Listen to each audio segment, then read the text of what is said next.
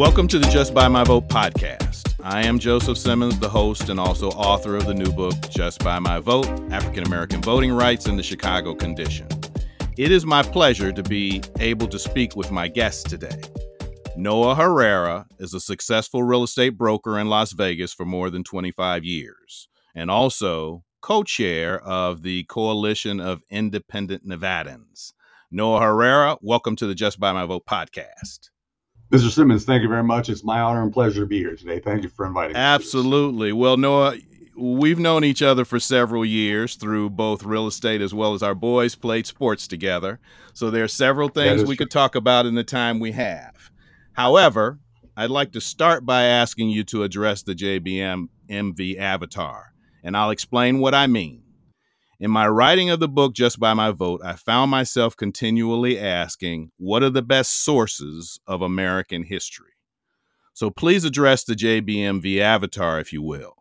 He or she is a 20 to 30-year-old male or female and interested in history, but for whatever reason, was not a history major in school or maybe didn't attend college. He or she is wondering, where do I start? Noah Herrera, what have you found to be your favorite or best sources? There's so many sources right now out. One favorite author, one favorite thing. I'm more of books are so big and cumbersome to try to take history, so I try to take the best out of simple things. So although I love lots of them, I like sticking with one because he does short blurbs, short stints that stick with me. One of them to me is like Mark Twain. One of his famous quotes: "It's better to keep your mouth closed and let people think you're a fool than open it up and confirm that you are." It's those little simple things. People try to overcomplicate things. It's about taking large amounts of information and keeping it smaller that people can dissect and actually use. Like that. Absolutely. I feel like we both know and have in our family several JBMV avatars. You were coaching baseball for a little while, weren't you? I've been doing a whole lot of things. Coaching baseballs with my kids really is just a way to keep us kind of closer. Understood. Not that I want to. All right, perfect. So let's shift gears just a bit. Sure. In the Las Vegas Review-Journal in August, they had an article, a headline that read, "Nonpartisans Rule Nevada." And that article started off by reading, "Nonpartisan voters now make up the largest group of registered voters in Nevada, an ongoing shift that could signify a dissatisfaction with party politics." Noah, tell us a little bit about the Coalition of Independent Nevadans. Really, the Coalition of Independent Nevadans, you got to remember, over 30%, nearly 600,000 voters are registered as nonpartisans in our current system in Las Vegas. The Coalition of Independent Nevadans, what it does really, it provides a neutral platform where nonpartisan voters have a collective voice on issues that concern Nevada. As you think about it now, our nation and our states are divided more and even torn apart by hyperpartisan division. Deep philosophy differences emboldened by negative advertising, bipartisan bickering, finger pointing, your fault, political gamesmanship, and both Democrats and Republicans claim that they have the secret sauce to solve all the problems, but division prevents collaboration. The Coalition of Independent Nevadans puts people over party and policy over politics. It's a neutral platform where you could actually be heard and be part of the solution, per se. Okay. Yeah, I wondered a little bit about that just because, the parties have their platforms and what have you, but in terms of coalescing independents or nonpartisans, how does that best come about? Well, I'll give you an example. Last election season, we probably interviewed 100 to 115 different people that were running for office. Out of the people that we endorsed, were there some independents? Yes. But the reality is we have to either pick Republican or Democrat. The difference this time is this, that we had both Republican and Democrats come to our meetings and address what our issues were as independents. Because traditionally, if you want to go hear a politician, you have to go to a Republican event or a Democratic event. Now they're coming to us. So if, let's say you're a Republican and you want to go hear a Democrat that you may like, you have to go to a Democratic event. Why is that? If you're going to vote for him at the general election? So what we're doing is we're becoming that neutral platform.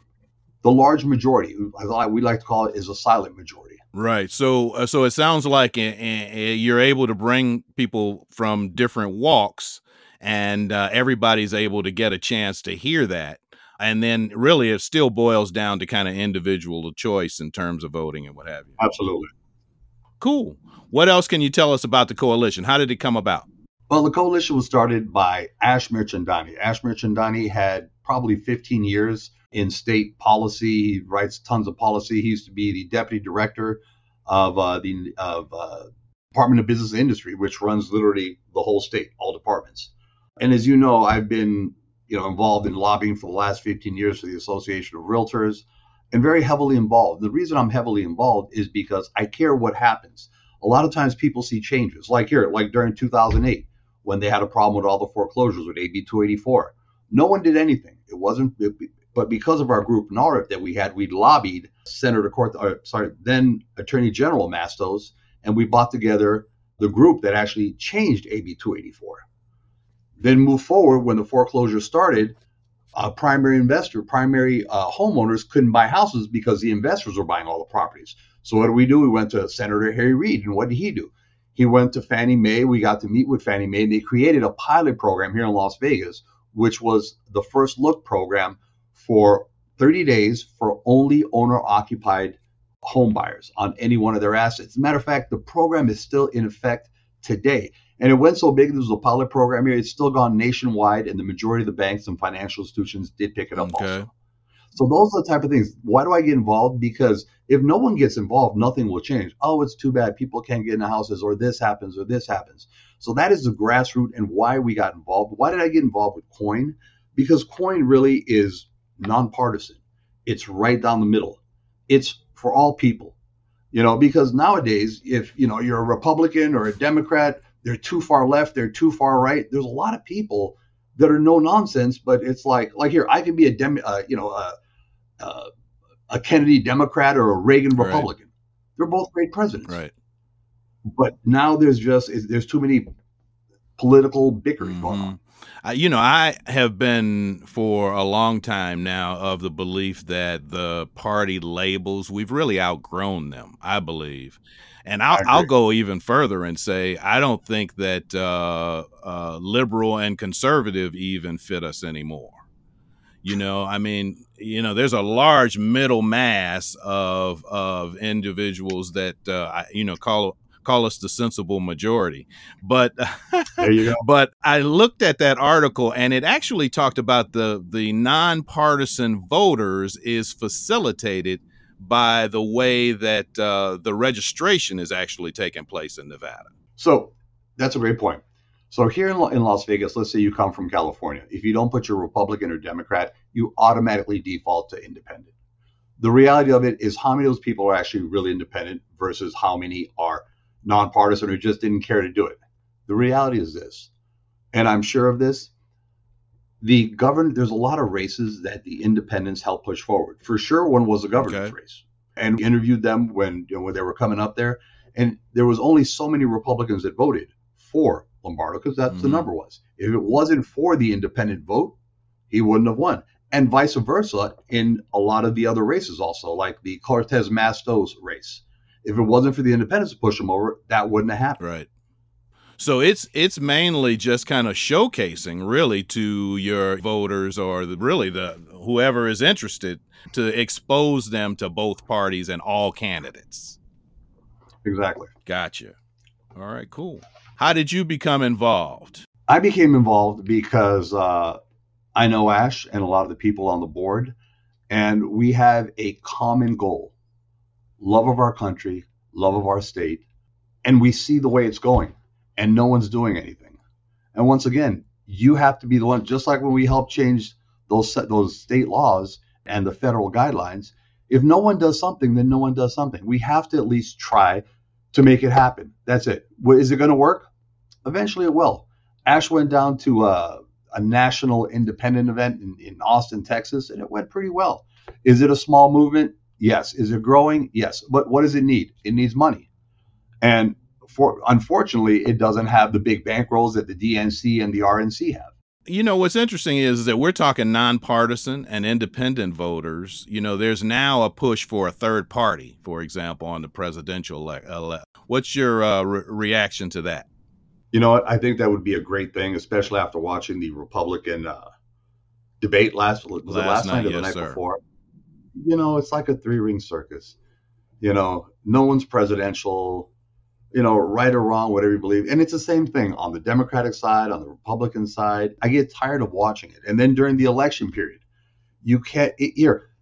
Politics is the only position in the world where you can tell, where you can basically bad talk about a person who's trying to get your job and actually get it. Right. If you would do that in any other type of business, you wouldn't do it. And they spend millions of dollars to get a job that's worth $100,000 or less. What does that really tell you? Should there be term limits? Should there be a lot of things? Absolutely, I believe there should be. Yeah, the challenge, though, it seems to be with the third party is access to the ballot. As you mentioned, it takes a lot of money to be able to get on the ballot in 50 states, in addition to being able to advertise and spend all the money to compete and be competitive. Yeah, absolutely, and that's what it takes. Really, it's all It's all about money. It's all about finances, and not until the point where the people get tired of going, hey, you know what? I have to have a different choice because this isn't working and this isn't working. Mm-hmm. And we're getting taxed on both sides. So it just doesn't stop. What do you know about the new procedure in terms of voting in Nevada, the open primaries? I think that is something that's important because as an independent, I couldn't vote for a Republican or a Democrat. So what does that mean? I'm out. Now, do I vote specifically one way or another? We vote for the person that is best for the position, regardless of party. Do party politics get involved a lot of times? They do. But I think that's a positive thing. I think it'll be good. I think it'll have a lot more people that normally would not be able to vote because it wasn't open, be able to. Right. Yeah. The challenge there is, coalescing, right? I mean, if you're in the middle, you got to try to grab from both sides. Hopefully make sense and have a good platform, right? Absolutely. Joe, but there's going to come a time when and the time is coming sooner than later, I believe, where we're going to have a strong independent candidate. And we're starting to see a couple small ones come up. Why don't they win bigger positions? Because they're not bankrolled enough. That's why. Yeah, you've got a couple of examples of independent senators, that are in the U.S. Senate. I don't believe there are any independent congressmen that I know of. Congress tends to be in a lot more chaos than the upper chamber. Yep, I agree. Very interesting. The challenge, again, I'll go back to that. I'm trying to figure out how an independent develops a platform. Essentially, it's on them rather than a party to develop a platform that people can coalesce around, which is a big job. So how could that happen? How is that happening? First it has to start at a grassroots efforts with organizations like ourselves. Now, first of all, last year we didn't take any money from anyone. All the money, the television commercials, the ads, the fund, it was all basically funded out of our own pocket. And why did we do that? Because we didn't want an outside influence as, well, we want you guys to do this or that. Really, it's going to take someone with the financial wherewithal to start that can actually help build that actual platform to move forward. Here in Nevada, what would that look like? We're starting to see a lot of people that were Republican and Democrat start switching over. Matter of fact, this last year, I don't know the exact amount, but there was quite a lot of people that switched from both their party affiliations to independent. Right. Which is a good thing. Of course, we're starting to go into the election season for Las Vegas mayor. Do you have any insights or favorite picks on that? What we're going to be doing, we're going to be talking with both of them or all the candidates and seeing which ones' ideas, thoughts, future, values align with ours. Now, you got to remember, sometimes the people that win are not exactly the same because they're funded better. But yes, our plan is to interview them, sit down with them, and we have our set series of questions. Like when we met with them last year, a lot of them were really not ready. They didn't think we were talking about policy, about school, about funding, police. And a lot of them didn't have questions. And I'm like, but you've been in this position already for a term. How is it you don't know the exact numbers that I'm spitting off the top of my head? Right. So a lot of these, I think a lot of times they're taken for granted. And I have someone that'll take care of that. When you have the easiest questions and things that they should know, they're in the business of politics. They're not in the business of policy. And that is what the problem is. You need to focus on policy over politics. Yeah, it's that Las Vegas mayor's race is a consequential race. I mean, it's been held by the Goodmans for so long that, we're going to get somebody different. The question is what that difference means. From what I'm seeing right now, there's quite a lot of people coming up. I went to high school with a gentleman, Cedric Creer, who's may or may not be running. I don't want to. I believe he's running. Yeah, he's one of the announced.